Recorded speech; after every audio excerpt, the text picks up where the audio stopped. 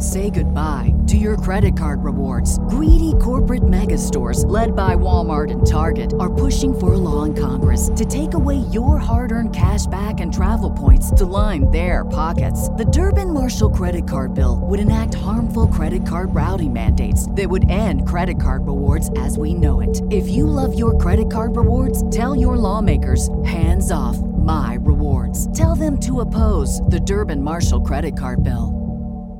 What's the easiest choice you can make? Window instead of middle seat? Picking a vendor who sends a great gift basket? Outsourcing business tasks you hate? What about selling with Shopify?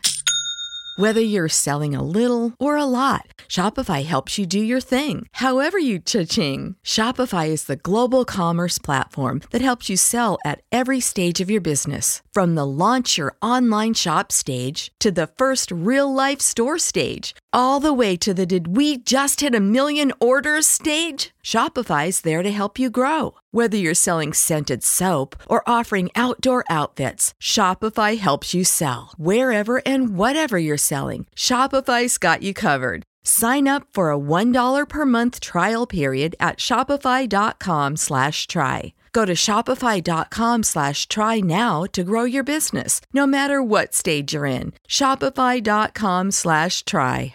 Go do this. Go do this. Did you eat this? What did you get? What would that look like? How did that feel?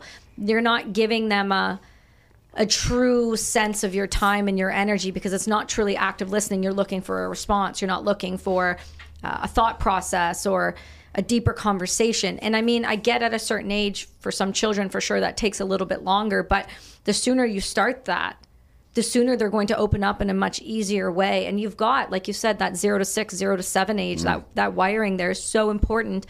And if you can work on the self-love piece and the self-worth piece and teaching that growth mindset that early, it's going to make life so much easier. Let's go.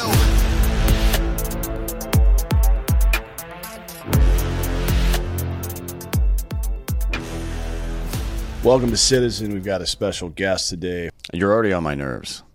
Good. I don't even know why. Because I'm here. Yeah. In person. Kelsie Sheren, Canadian terrorist, whatever the fuck else. You're a terrorist, right? Yeah, last time I checked. Sweet. How's that going? It's been hurting business, but we're doing all right. What do you mean hurting business? I don't know. There's something about that CRTC censorship within the algorithms that are really fucking things up there. Well, yeah, Canada's dumb, so. Mm-hmm. Or just falling and crumbling in front of your eyes.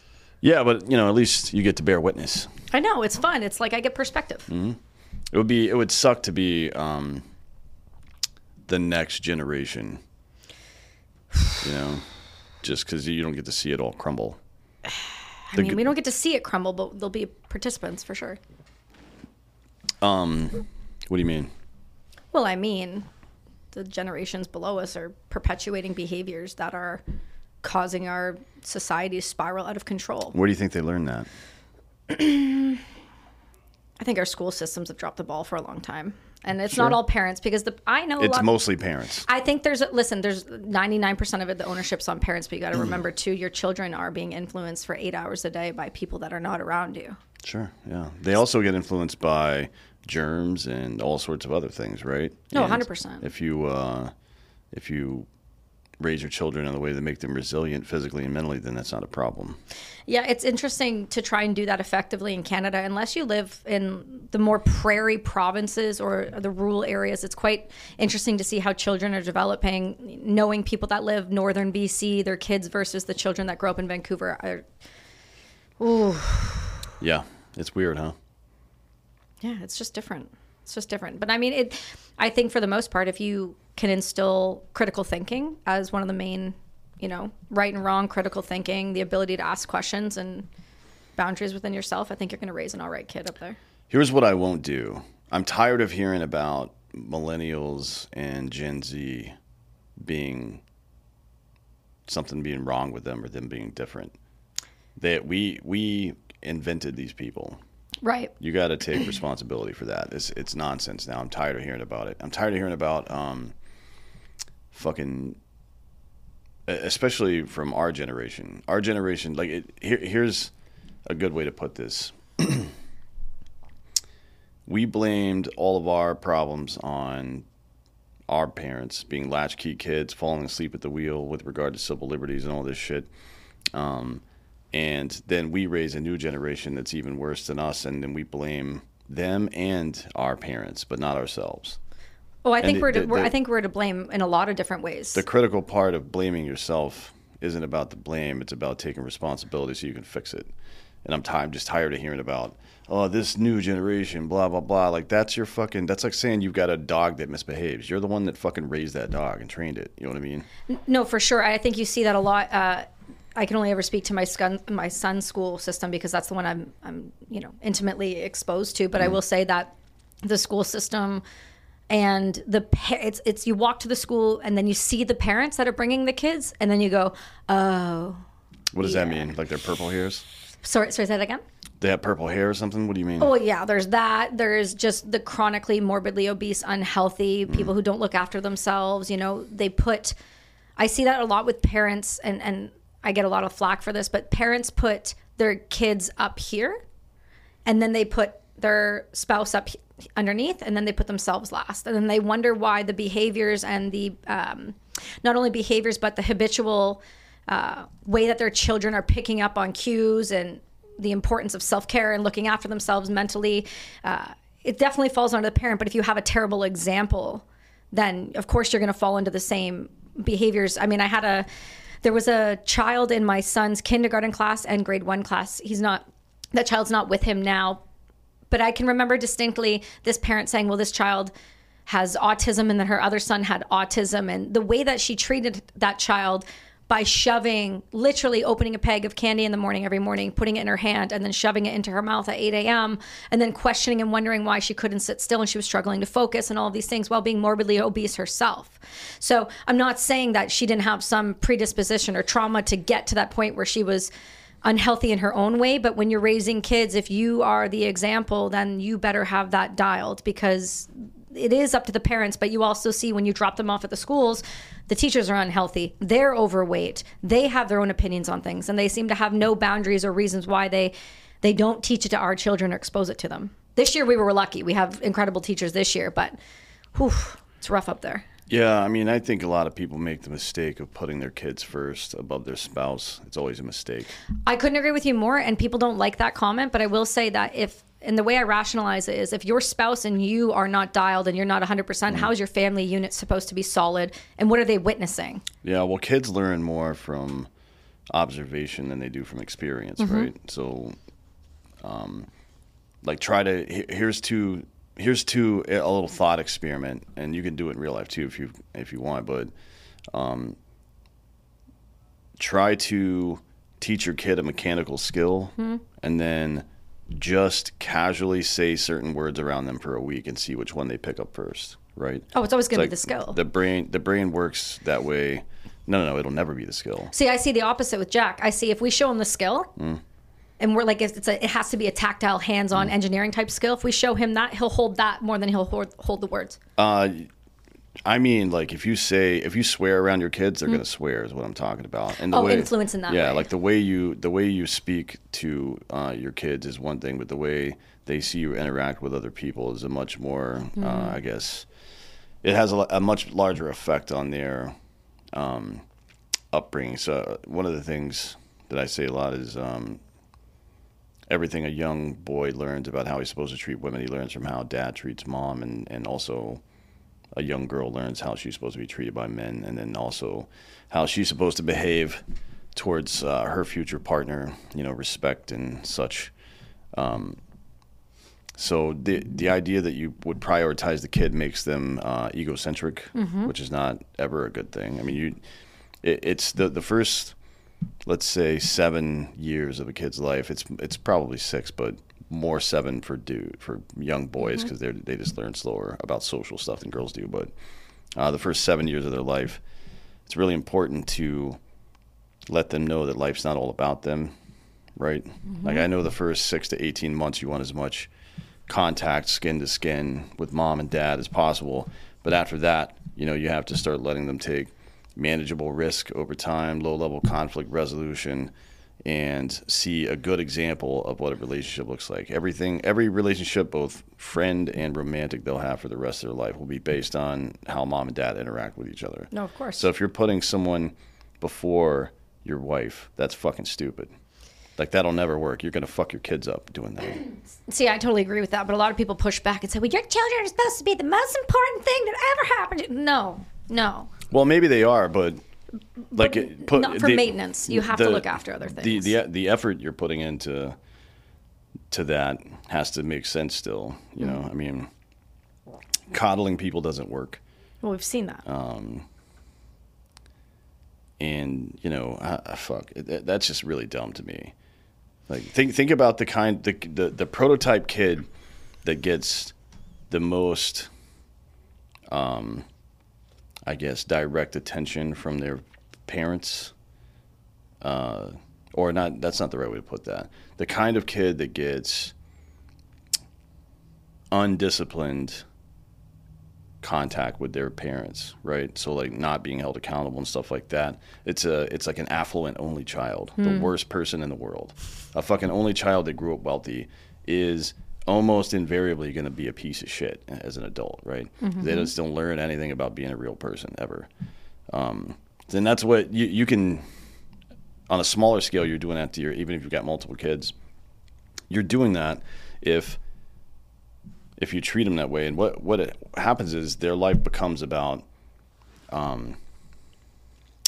they expect affirmation and admiration and respect without having to do the work for it. There's a disconnect between effort and outcome for them. And I'm not saying you should make your kids work for your affection. That's not what I mean. But there should be, like, you shouldn't pat them on the back when they do the wrong thing. Right. Right. Because it doesn't make sense. And I'm not a taskmaster or a disciplinarian. I don't think those things work either. What we know about classical conditioning is, you can use negative reinforcement in classical conditioning, but positive reinforcement is always better. Like, how do you train a dog? With food, right?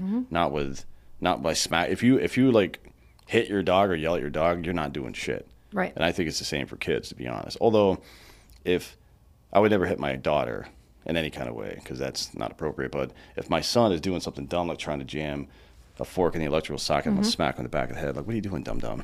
Go outside and play. What's the matter with you? Yeah, well, there's a way to do things. I've never put my hands on our son, but there has been moments where I've been in the same situation as I remember being as a kid, and then what the response was with the smack up the side of the head kind of thing versus me not doing that and seeing the difference in that behavior. It's been interesting because I'm really, really careful with head injury and any sort of tap to the head.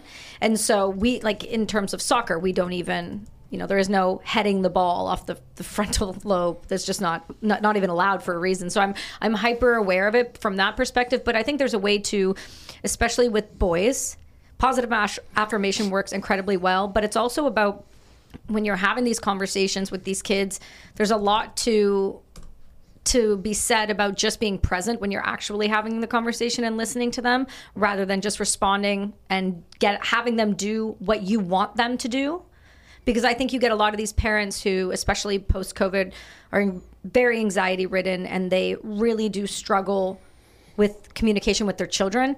And so because they're heightened, then they respond to their children in that manner, when most of the time, if you just got down to their level, looked them eye to eye, and spoke to them in a normal tone, they will respond exactly how you want them to. Yeah. But it shouldn't be from a fear place at all. No, definitely not fear. Like, your kids should not be afraid of you. Right. That's weird that anybody, like, that's how my dad was. He wanted to discipline through fear, but that's weak, right? Right. That's like corporal punishment is always a sign of weakness, in my opinion. Well, it's easy. Yeah. That's like take the more difficult road. It takes more time to sit your kids down and observe them and make sure they're not out doing stupid shit and all this stuff. But I mean, don't tell me you care if you're taking shortcuts. You know what I mean? What the fuck?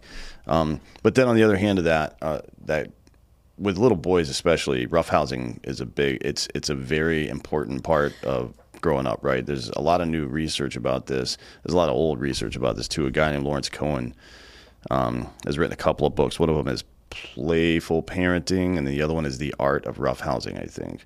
Two different books, but the same general message, which is combative play for little boys that they learn in the home. They learn to have a measured response. They learn to, when you get popped in the face a little bit or body slammed or whatever it is, you learn to not just get angry and see red in that situation. You can stay calm in chaotic situations, which is a fucking skill. That's not a talent. Like you're not born with that shit. No, it's learned behavior. You learn that stuff. So that, and then they go out into the world, they go out to the playground, and they're not the kid that's biting kids and fucking hitting kids with sticks and shit. You know what I mean? They're wrestling around. They're still having fun. They know that that's okay, but they're not taking it overboard. That's a really important lesson for kids to learn. I'm glad that you brought that up. I'm really glad that you brought that up. We had an incident a couple weeks ago that happened right before, I guess it was right before Christmas with our son's school. And they were roughhousing over a football. 2 classes, same age. It wasn't a bunch of older kids. It was younger children. They were roughhousing. And one of the teachers, we got an email. We got a massive email. And they said, look, all of the boys just went mental and were, punching each other in the face and roughhousing over this ball because the one team think they shouldn't have had it. So this is the school's response. Tomorrow, what we're going to do is we're going to take those children that were roughhousing, who weren't, honest to God, hurting anyone. They were roughhousing, doing what boys do at this age. And we're going to make them in front of the whole school go around and pick up garbage. And then that's going to be their form of punishment. So our response back was a ton of data around boys roughhousing, as well as the idea that we are coddling these children, as well as shaming them in front of an entire school because you're not equipped mentally to handle what just happened. So instead, you're going to go use them as janitorial services because you're too cheap to pay. Well, I mean, really, they just want to publicly embarrass them. And I said that's not happening. We weren't allowing that. That's unacceptable. Yeah, I mean, it's good. This fucking banging each other around like that as young boys, like one of the most important things it does physiologically is it trains their body to process cortisol really well, right? So the other way that you learn to process cortisol really well is to become resilient after abuse. You'll see a very high percentage of special operators in the West and U.S., Canada, other places came from broken homes or abusive homes, right? And one of the ways, I think Kate Pate told me about this. One of the ways this manifests itself physiologically is that they burn cortisol at a much higher rate than average people do. So when they get into stressful situations, it doesn't turn into depression or any of that or anger. It's just like focus, right? Right. And you can, there's a hard way to learn that, the way I did, and there's a fucking easy way to learn it, which is just to be productive and like get, take your kid to fucking wrestling, to WWE, and then bring them home and fucking body slam them into the bed and shit like that when they're 6 years old. It's fucking stupid, but that's we do it. Dudes do it because it's fun, right? You know what I mean? And we like hanging out with our kids and shit like that. But really, there is a very tangible benefit, not just in the short term, but for the whole fucking life of that child. Well, you see it. There's like you said, I really love the idea of they learn their own strength. They realize what it feels like to get popped in the face. They understand that when you hurt others, you can get hurt back. So there's a responsible way to handle it. I do know that's one thing that happens in our home quite frequently. Our living room is turned into like a WWE, like SmackDown regular. I'm just waiting for someone to smash their face off the coffee table. But I see how much happier it makes my son when he has those moments. You can see he's not only learning about himself, but he's learning the boundaries with being a human being. And I think that's one of the greatest tools you can give them. Yeah, it's like the same with the dog. Like I can't keep comparing children to dogs. That's fine. You do it though a lot. We do train them the same way, right? Through like it's not operant conditioning; it's classical conditioning for the most part because they have, while they're mammalian brains, they're still operating at a rudimentary level, right? They don't have a broad spectrum like social skill set yet. So little mechanical things are super important for little kids. You see like a dog that's not socially conditioned to roughhouse with other dogs will take it too far as well, right? Every time. Like they'll bite, whatever the fuck. And sometimes it happens, it boils over sometimes. But for the most part, those children and animals that have exposure to that low-level conflict at an early age, just they're more polite, really, I guess. Well, I mean, that's the thing we've done. We put him in jiu-jitsu right away so he could understand his own strength, but also where the lines are. It's one thing to de-escalate a situation, which I would prefer, rather than striking violence. I just think it's an easier way to manage, and it's often that child walks away as someone that's unharmed, which I would prefer. But I think little boys in general, they're going to be rough, and anybody who tries to stifle that is going to deal with an interesting teenager. Mm-hmm. Yeah, cunt. For sure. Yeah, we'll go with that. And it's part of being a leader, right? Like, all of these things that we've been talking about so far are about being a leader. It's like you take the time to not just do what has always been done or what you want to do, but what works, right? Mm-hmm. Like what we know works for these kids. And then the way you behave at home. Life is stressful. People fucking get mad. People get hurt sometimes, blah, blah, blah. But it's like you can't be yelling at each other in front of your kids. That can never happen. Like, I mean, I'm not telling you that you failed if it's happened before, but I'm telling you right now that you need to fucking knock that shit off. So the long-term damage of yelling as a form of communication, I grew up that way. And having a child now, you can see how you fall back into those behaviors. So you have to be really, really cognizant. And so that's just about bringing it to the awareness. And I think once people are aware of it, they're more inclined to stop it. I think a lot of times what happens is people get so caught up in their lives and the busyness of everything, and they get into these ruts where they don't even realize how they're communicating. They don't realize the style in which they're doing it and who they're doing it in front of, until all of a sudden you see one child in the home start yelling at the other child, and you go, well, don't yell at your sister. But then you have to realize that's just a mirror that's being held up to you, and whether you're ready to accept that or not is a different conversation. Yeah, well, so it's a trap, really. Some people, if you stay in that environment long enough, or if you're exposed to it as a child, a lot of people, and we all know people like this, some of us are people like this or have been in the past, you can only communicate that way. You can only communicate in a combative way, right? Yep. Like, you don't understand how to have a soft but serious, I guess, conversation without it getting out of hand.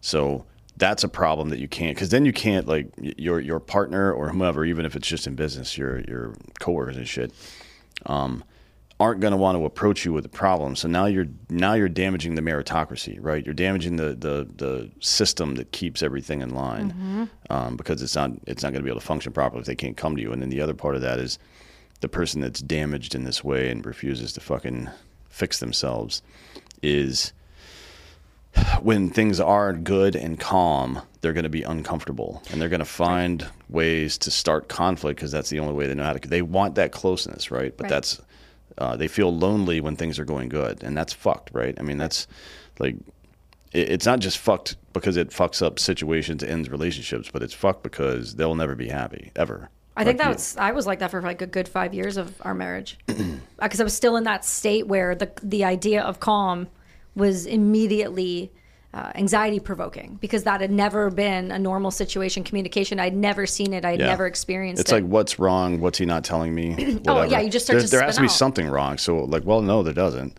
No, sometimes you just, like you said, you want to start conflict because you feel comfortable in that. And I think that's that emotional, intelligent portion where people at certain ages, if they were never taught those skills, this is where the accountability and the responsibility in, whether it's your family or whatever business you're in, that leadership skill needs to be developed, that communication skill needs to be developed, and that's where you have to reach out for information to improve that. Now that requires, again, accountability and responsibility and action, and that is where people, they may know what they're doing is wrong, not know how to change it, or know what they're doing is wrong, want to change it, but are unwilling to do the work to change it.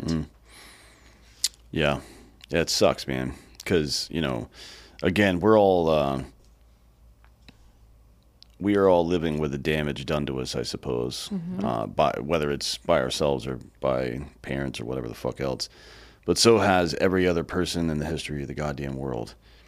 Right. I don't know, like, at some point in the last 50 years or so, it's become okay for that to be an excuse not to make yourself better. For sure, it's an excuse, and you're seeing it being utilized, and that excuse being like a broad stroke across society right now. There's always an excuse for everything. Everyone has a trauma.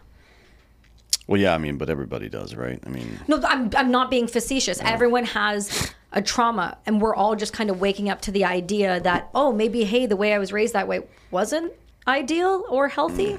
So people are just kind of waking up to it. Yeah, if you catch yourself saying the phrase, that's just the way I am, then you need to fucking pump the brakes on that bullshit. I mean, look, I'm not saying that you should, you have to stand on something. You have to stand on principles, right? So you don't want to jump from platitude to platitude because you will never grow roots. You'll never have a real set of ethics. You'll basically be an American politician, but, you know, you should be very suspicious of your own motivations, right? Not like in a paranoid kind of way, but just ask the question: Am I doing this shit for the right reason? Am I the one that's fucked up here? If not, then move on and deal with the problem or whatever. But we do have. I don't know why, but we have this proclivity to blame everybody else, and I don't understand that. It's like, it would be one thing if we were the only ones, like if you were the only individual who was making a certain mistake or facing a certain kind of problem, there might be some level of societal shame involved in not wanting to expose that. But that, right, it doesn't make any, and being wrong about things too is another one. I don't understand people who get so like pride of authorship or butthurt about being corrected. It's like everything that you know, everything, literally everything, unless you've made some primary discovery, which is incredibly rare. Everything you know, you were wrong about all the way up until the point that you were right about it. Mm-hmm. Over and over again, you were wrong about it. And then 2, you learned it from either a mistake or somebody else taught it to you. So why would you be egotistical? Why would it be damaging to your ego to be wrong and then get corrected and then...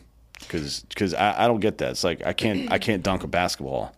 Right. Oh no, that's not embarrassing to me. Why the fuck would that be embarrassing? It would be. I mean, maybe for you because you're so tall, but right. For a normal sized person, you know, like me, it'd be generally upsetting. But I think for most people, when it comes to, you know, it's multiple things, right? You've got the people become married to their ideas because, you know, if they're taught these ideas from a young age, it becomes their identity. It becomes their system of beliefs. And whether it's a limiting belief or it's a true belief, do I know this to be true? Do I know this to be fact? That's people's makeup. And so when you shake the foundation of their true reality and what they believe to be reality, and you say, well, hey, this behavior, or hey, you shouldn't be upset that you can't do this, that's why people get the way they get. You're a very different human in the way that you're wired, and that you don't marry to ideas. I mean, you don't marry to ideas. You have opinions on things that ebb and flow based on outcomes of situations, and you're able to decipher those differently. Most people, though, you have to remember, are not like that. They're taught one thing that bakes into their DNA and identity and how they move about the world and how they show off to the world, how they perceive the world and that reality. So when you shake that, you're going to get a response from people who don't know how to adapt to change or new information. Sure. Yeah, but I wasn't raised that way either. No, but you're wired different. Well, maybe, yeah, sure. But for sure. We're all sure. I was raised in a place where it was not okay to question things. Right. Religion, parents, fucking commands, or whatever the fuck, right? So you've done the complete opposite then. Sure, yeah. But I'm not, I don't think, for some periods of time, I've been a contrarian about stuff because I think it's funny just to be like a curmudgeon, like, fuck, nah, I don't believe in anything, fuck you, you know what I mean? But I believe in all sorts of stuff. I mean, my entire life is built around the principles I believe in, so... We've had some conversations where I've saw the depths that's actually resides there that don't flip-flop, that are right in your line. Yeah, but I fucking, that's not how I was raised. Although to be skeptical to some degree about certain things, yes, but for the most part, it was mostly compliance-based, which is, I think, common because it's the easiest way to do it, right? Yeah. Like I guess we all know the trope of the 5-year-old is asking why over and over again, right? I'm sure you've heard that several times. And it's frustrating. It's frustrating, but I encourage people when that happens to take a step back for a single second, literally take three deep breaths, and remember when you're at that age, everything that these children are doing at that age is the first time they're doing it. It's the first time they're hearing it or seeing it or experiencing the feelings that come with the situation or the thing they just watched. So it's really frustrating at that time. But if you can separate yourself for a second from what you're really truly annoyed about in the world, not the child, because you're not really annoyed that the child's asking you why. You're annoyed because you're stressed out about the bills and the things going on in the life outside of being the parent. And those feelings come into the home and they're short fused, and how many people actually sit down and give the kid the time and say, I'll answer that question. What's next? What's next? Because as soon as you face that head on and you go, what do you want to know? They go, oh. A lot of time it's an attention tactic. Sure, yeah. I mean, so Larry Hagner, do you know him? The Dad Edge. Do you know this guy? No. He's really good. He's a buddy of mine. He's talks about this stuff a lot. And one of the ways that you engage a child is instead of, it's active listening, right? So you're asking them questions. You're pretend you're interviewing the kid and actually listen to what they say and ask a thoughtful follow-up question is a really important thing to do. So when his kids get home from school every day, he asks them 3 things. Tell me about the best part of your day today, something that brought you joy, something that made you laugh, etc. And then you guide them in your follow-up question or whatever your follow-up comments about that. You guide them towards gratitude, like, oh, that must have been really fun or whatever, right? That you're like, how lucky do you feel to have whatever the fuck, right? And then the second one is, tell me something you failed at today. Right. And then the immediate follow-up question is, well, what did you learn from failing? Do you think you could succeed at it again, or did you go about it the wrong way or whatever? Because it challenges them to be thoughtful about not their behavior so much, but their approach. Right. You know what I mean? Or were you really paying attention? Like, no. Well, next time, fucking pay attention, asshole. And because kids will get, when you internalize those things, when you fail and you internalize it, you become disappointed in yourself. Right. And it's like having a backpack on and you're just putting more weight in that backpack and thinking you're going to be able to jump higher at some point. That's just not how life works. So it kind of programs a growth mindset into the child, but also returns all of this, the outcome of things, back to personal responsibility. Right. You are responsible for fucking how your life goes. And then the last thing is, the last question is, the last thing he says is, tell me what you're most excited about for tomorrow. So it gets them, I see. So we've done our AAR for the day now, right? But then we focus, like, the point here is to, this was good, this was not so good. So what are we going to learn and focus on tomorrow, right? Right. So stuff like that is it's not going to eliminate the come look at my hand or whatever stupid shit kids say. It's not going to eliminate that. But it does, like, it makes them introspective in a way that's positive, that's based on personal responsibility and growth, instead of being introspective in a way that's insecure. Like, oh, I failed at this, so I shouldn't ever do it again. Well, the other thing you get from that, too, is a sense of self-worth and self-love. And my parents want to be around me. I'm not here to be here. My parents care. They want to know. So that means it builds in the idea that I can talk to them about things. I can come to them with ideas. I can have the conversations where most children in the relationships I see is very transactional. Go do this. Go do this. Did you eat this? What did you get? What would that look like? How did that feel? You're not giving them a true sense of your time and your energy, because it's not truly active listening. You're looking for a response. You're not looking for a thought process or a deeper conversation. And I mean, I get at a certain age, for some children, for sure, that takes a little bit longer. But the sooner you start that, the sooner they're going to open up in a much easier way. And you've got, like you said, that 0 to 6, 0 to 7 age, that wiring there is so important. And if you can work on the self-love piece and the self-worth piece and teaching that growth mindset that early, it's going to make life so much easier. This episode is brought to you by ghostbed.com/drinkitbros. Ghostbed. It's the best bed in the world. It's the most comfortable. Sheets, pillows, the whole thing.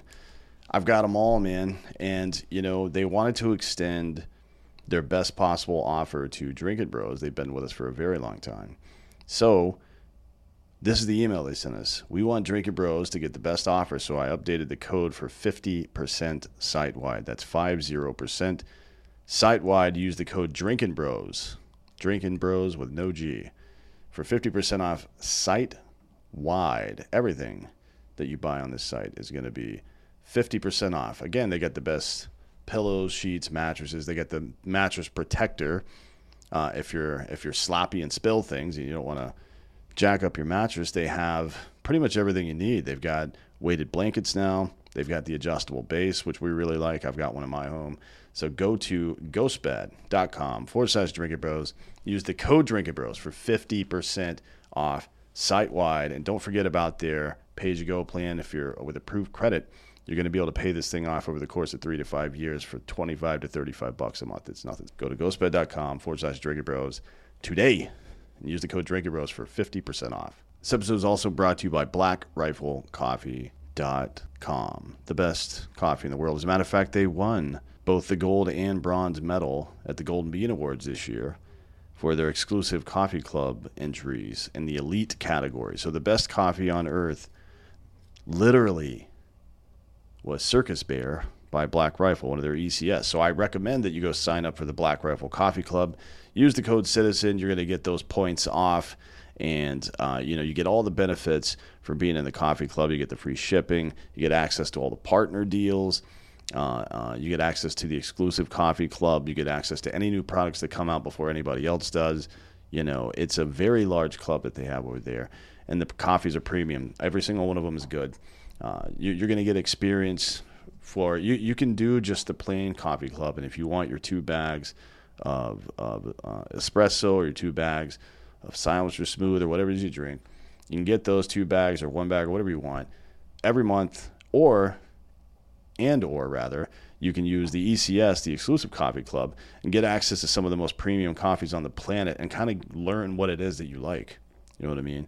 So then you can order those premium coffees from Black Rifle as well. So, and we all know they got the best branding, the best merch, and they're buddies. We're all friends here. We love Black Rifle. So go to blackriflecoffee.com, sign up for the coffee club, or buy something, do whatever you want. Use the code CITIZEN, you're going to get those points off. Yeah, I think mapping the pathway to self-love is really important because I don't know many people, maybe 2, who are currently raising children. At least I'm sure there are more, just people I've personally spoken to about this, who go out of their way to associate service with joy, right? Because yes. For the relationships that define us, our closest friendships and our marriages, for the most part, right? Kids are a different story, but our closest friendships and our marriages will define us as human beings in a lot of ways.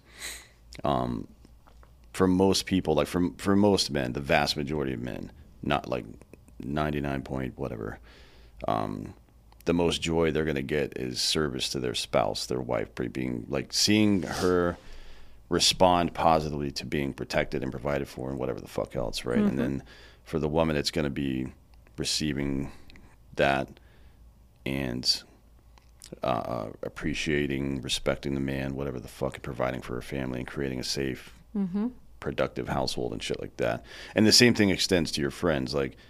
If you're the kind of person your friends can come talk to, maybe it becomes tedious sometimes, but if you reflect on it, it's a good thing, right? That's a very positive thing. That's really positive energy and behavior that you're putting out for somebody to trust to come to you and talk about stuff like that.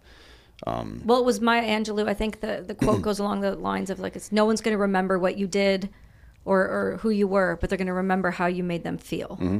Yeah. And I think that's at the forefront of that. It's how you show up. It's how you show up to your children. It's how you show up with your spouse. It's how you show up and what you do for them and how you make them feel in your presence. I think that's the biggest thing. If somebody feels good around you or they leave that conversation feeling much better and they've enjoyed it, whether it's just a one-off encounter or a full in-depth conversation, you've done something right. You don't have to be some spectacular person in this world. Sure. It's the energy that you put out. It is so significant. Yeah So having the kid understand that, because it is a biological fact that's the reason that we fucking build these societies is because we were naturally selected over time out of the crop of all available primates, right, human beings and their ancestors, to be the type of people who care about others, make friends with them, because the result of that is to build strong, resilient communities to protect against existential threats. It's very basic fucking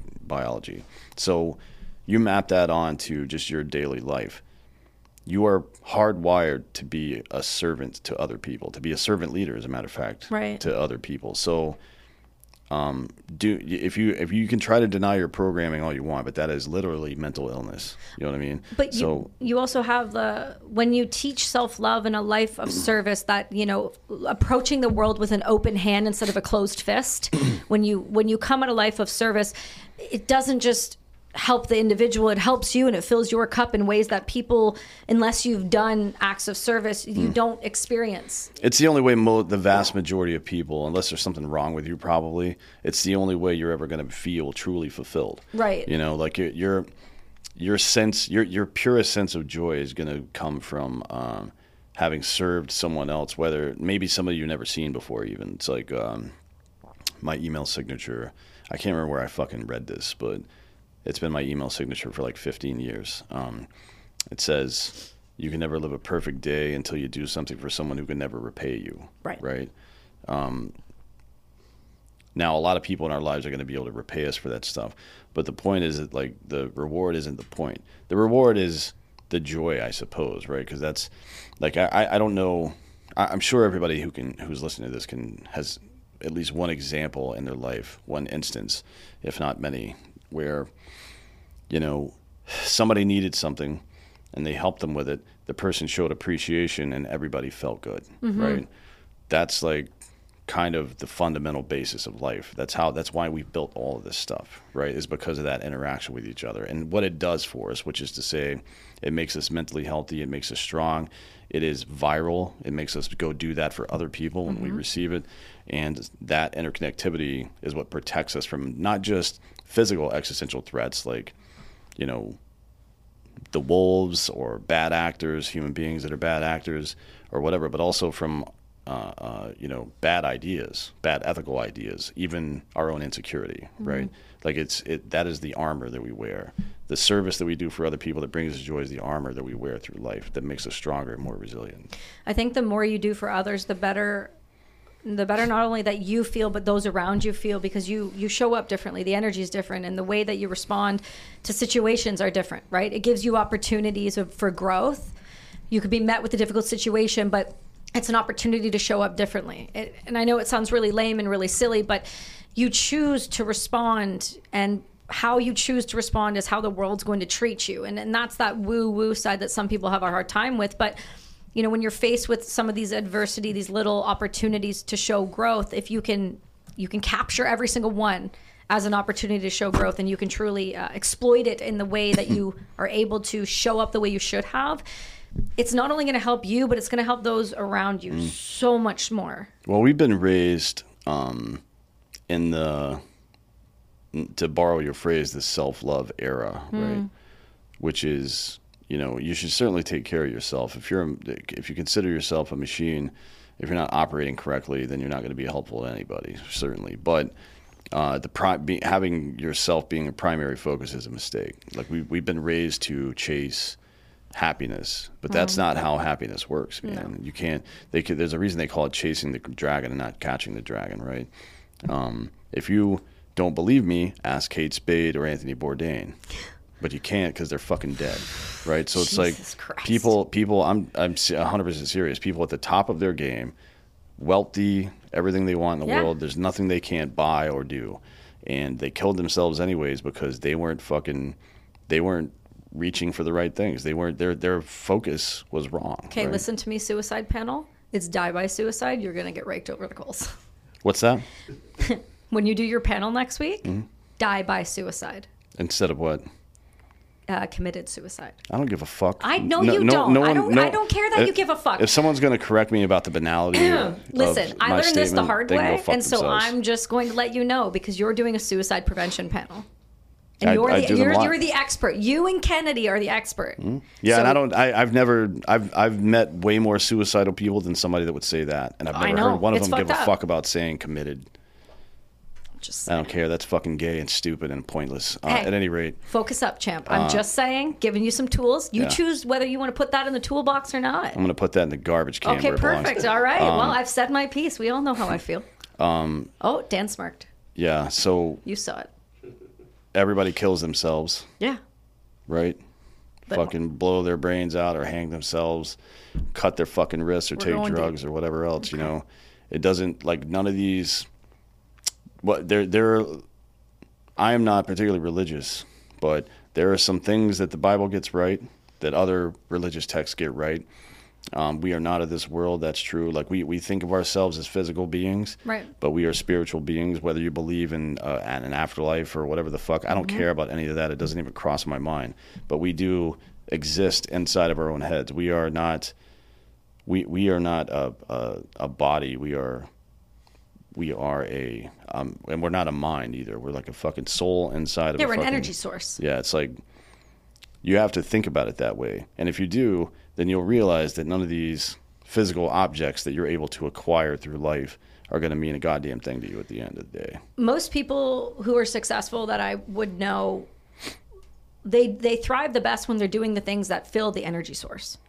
And that's why you hear the things when people are like, well, I take all these medications that are supposed to help me, but they numb you out because they distract you and pull away from the energy source. That's why. Well, they either numb you out or they simulate the feeling that you're actually supposed to have, which is not good. And the way that you truly do that, and with having all the access in the world, is the happiest you'll still be is with your feet in the grass, out in nature. There's a reason why it charges the energy source that is within you. And so if you are able to attain a few very simple things, clean water, good food, outside, sun, ground, you're going to be much happier than the person who has, and I don't care what anybody says, millions of dollars, who has all of the things but has no happiness at all because they never do anything that actually uplifts the energy source. They only do the external things that the world says that they should be doing that will make them happy.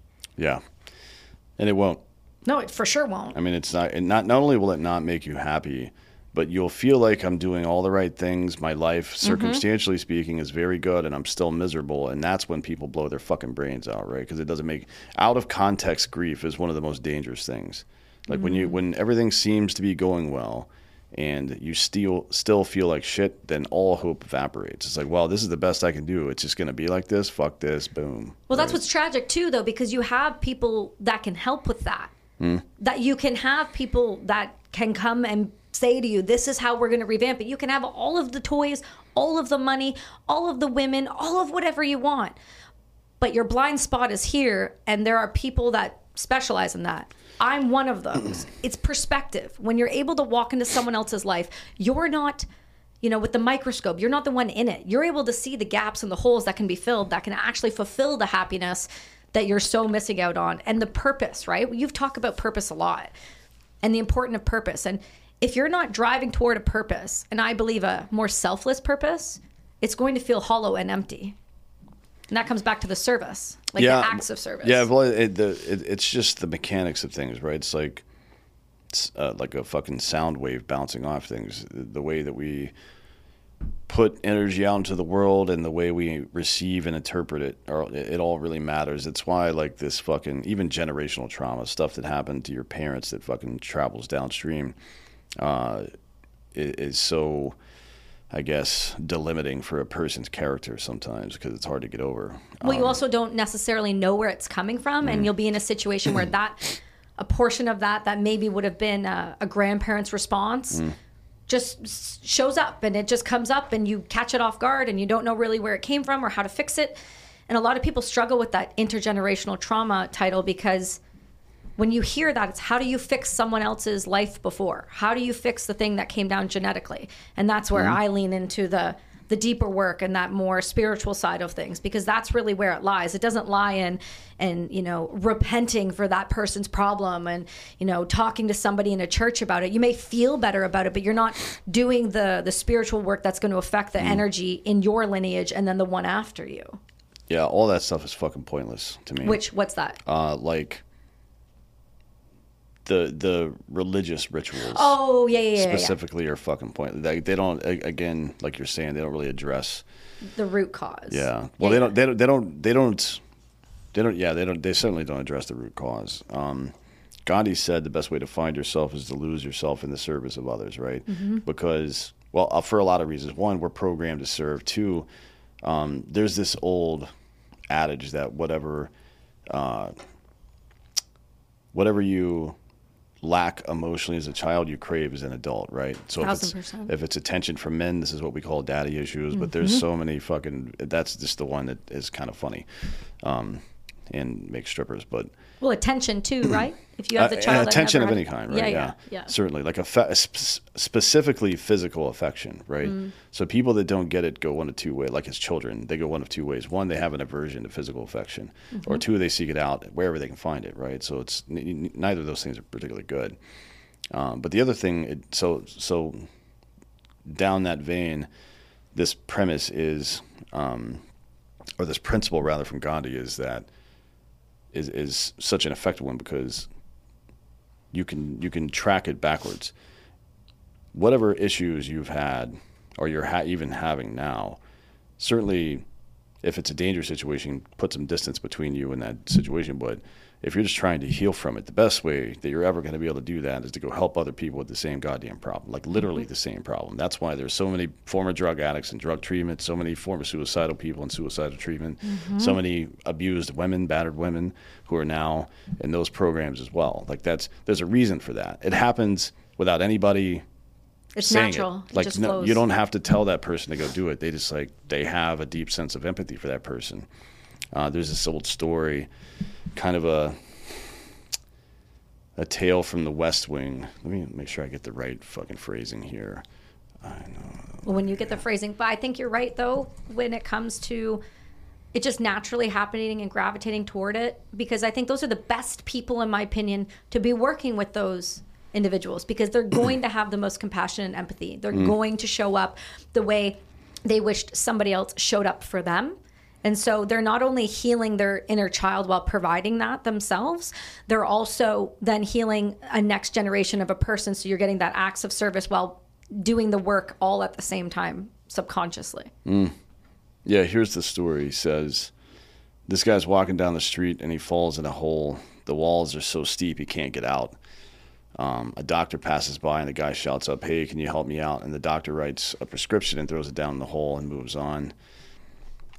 Then a priest comes along and the guy shouts, "Father, I'm down in this hole. Can you help me out?" And the priest writes out a prayer, throws it down the hole, and then moves on.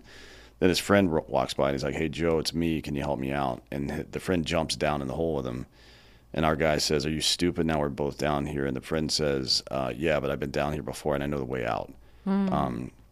That's kind of whatever you've faced or whatever you've learned in life, whatever lessons you have to teach, regardless of if you come about them positively or negatively, will define your life in some way, right? And if you can find a way to put that knowledge into service, that's going to fill you with more purpose than anything you ever do in your life, right? Yeah, and you don't have to make money off of it too, and you can if you find a way to monetize it, or you can just do it because it's the right things to do. You see that a lot in our space in the veteran community. I mean, look at what you're doing, and look what Kate and all of these other amazing organizations like HHP are doing. A lot of this comes from these all individuals were struggling and found their way out of the dark on their own. But our community comes back to grab the others because we're like, hey, we know how to fix this. We know how to do this. And that's why you're seeing so many different individuals heal now from our space, is because no one's being left behind. We're picking up the slack where it was left by, say, the government or the VA or whatever you want to blame. Our community is coming back around to say, okay, well, I figured it out. And that's why you're seeing success in our space within that healing. Yeah, it's interesting. It is, to see how things are going. There's still... Like, I see a lot of the successes that are happening right now, but there's still more failure, right? A lot. Well, there's tons. You're just not seeing it everywhere. I mean, it's people in these situations isolate themselves a lot. And look, I've had plenty of friends kill themselves. It's you can't stop them all, unfortunately. Like I don't accept that, but I know that it's true. Well, you can't save everyone. Well, you can. You can try. You can try, yeah, but. I feel like the people who have come out of the dark in that way, especially in our community, that and people don't have to like this statement, and that's fine, and it's maybe not where people's heart lies, but this is my true north, is like, there's an obligation. You 100% have to come back and help people. You have to. Well, you don't want to be the kind of person that climbs the ladder and then pulls it up with you. You know what I mean? Yeah, that's 1,000%. You're a cunt. You see that a lot, but you know what? You do see that because the ego attaches, and you do see that in our space, and there are plenty of people there. Well, that's just like caveman thinking. It's Maslow's hierarchy to some degree. It's like the finite resource theory, I guess, that if anybody else has this, then I'm going to have less of it. Right. People think that way, right? But that's not how Not even life close. works. It's the complete opposite. It's reciprocity. When you have that, it's beautiful. Yeah, we built civilization. We learned farming counter to this idea. So like when human beings were developing socially and scientifically a couple of 10,000, 12,000 years ago or something, we learned farming, and it's diametrically opposed to this idea that we have to make others go without so we can have things. You know what I mean? And that's the worst part of humanity manifests itself in that way, these aristocracies, this idea of the king's deer that we see from like medieval and feudalist Europe, where the royal class owns all the good meat and you guys can eat peasant food or whatever the fuck, right? It's always the worst, most egocentric and unempathetic people and culture who behave that way. Right. So you cannot let yourself fall into that trap. No matter how bad things get for you, you should, if you're starving to death and a piece of food comes around, you fucking look around to other people and make sure they're taken care of as well. Otherwise, you'll all die eventually. Right? Well, it's a mindset of lack, right? It's this mindset of lack, this scarcity mindset that we've baked into individuals, where the idea of thinking abundantly is foreign.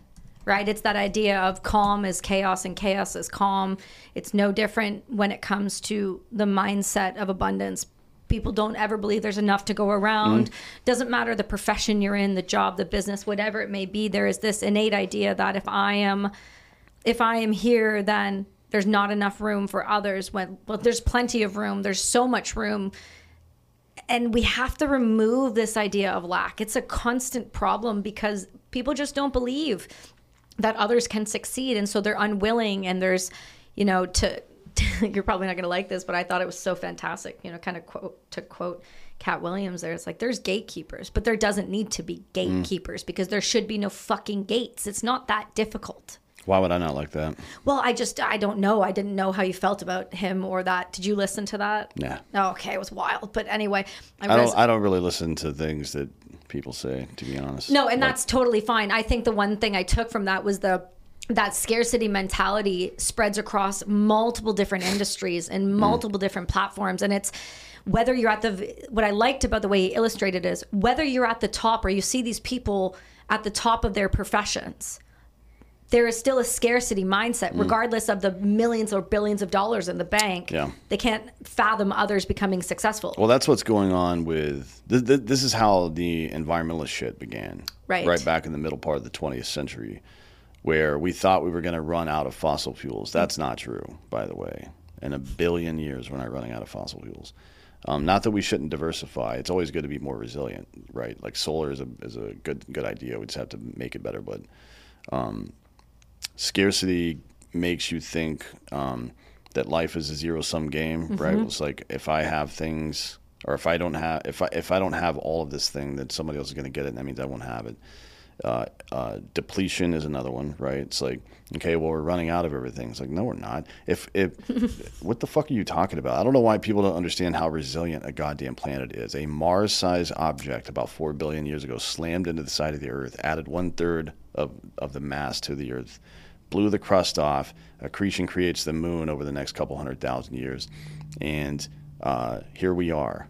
Well, calm the fuck down, dude. But you know why they're doing that. It's a control tactic. Certainly so they you are, know where it's coming from for the majority of it. Yeah, and the last major way that the scarcity mindset kind of manifests itself is through what I guess you could call, although it sounds kind of bitchy, you could call it just generalized unfairness, right? When you start to, this is where caste systems come from. Well, there's not going to be enough, so me and all my friends are going to gobble this stuff up and protect it and hoard it from other people, and you guys are just going to have to make do.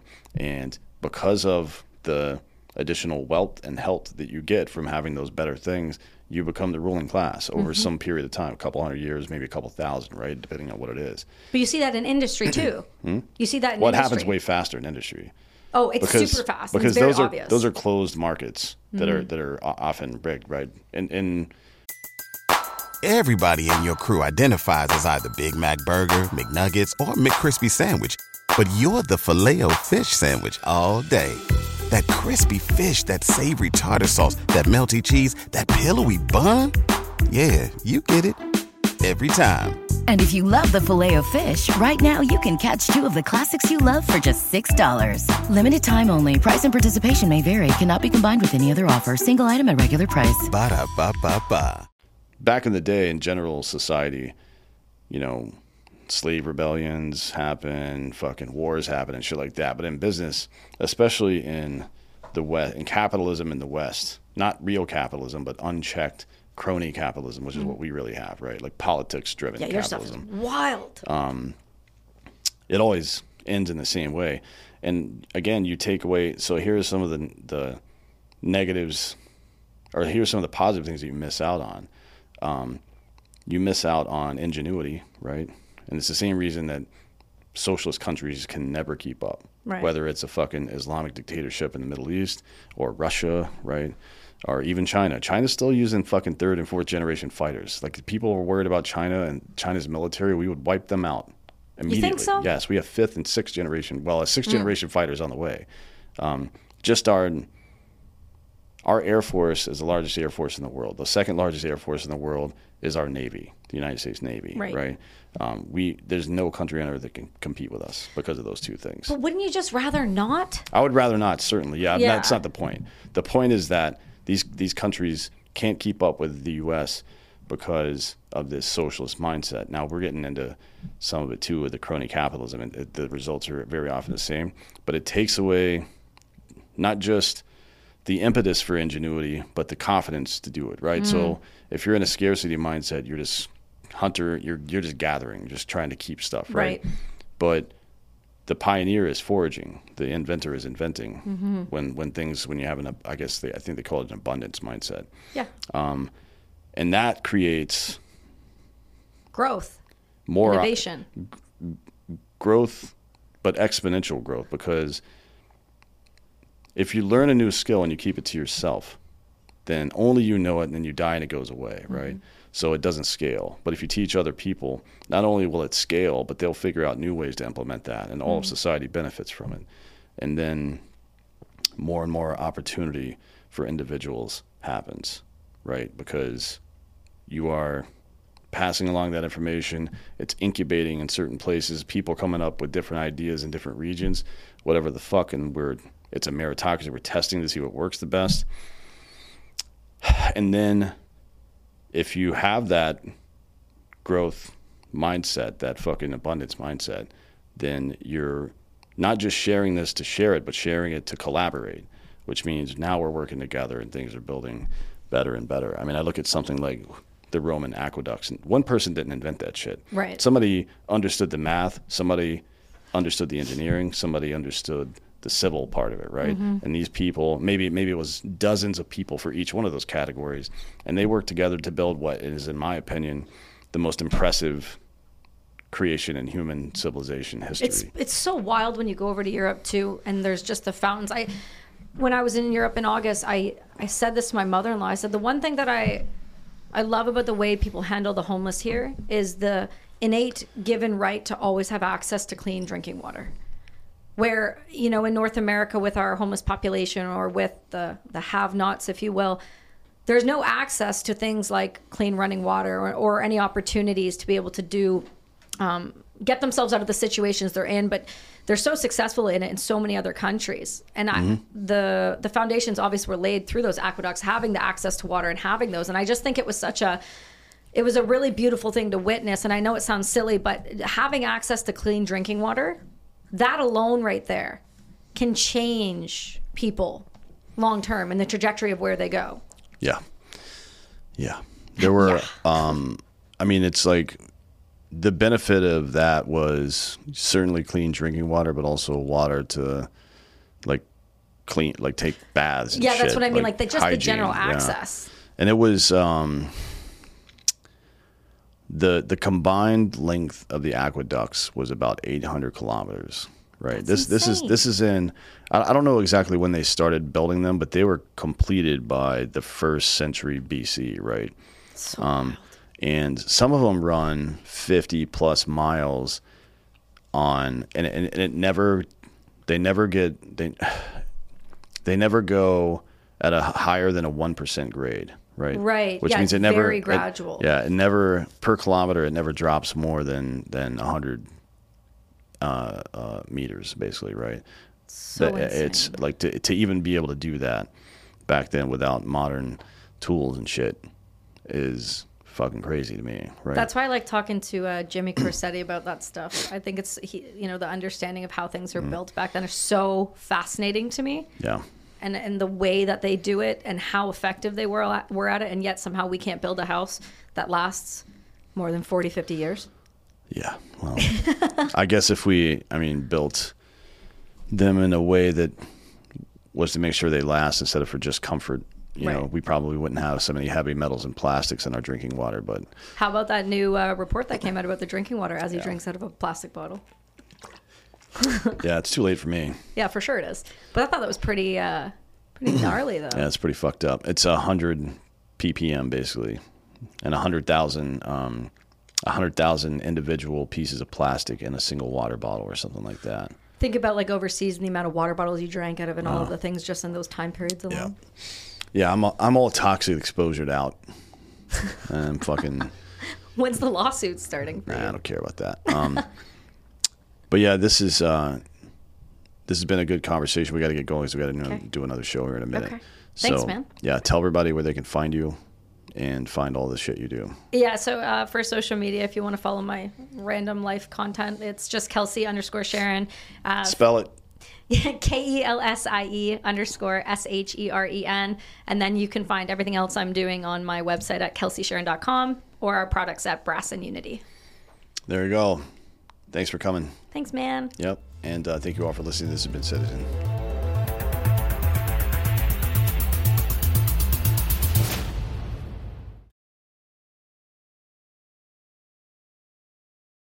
At Parker, our purpose is simple.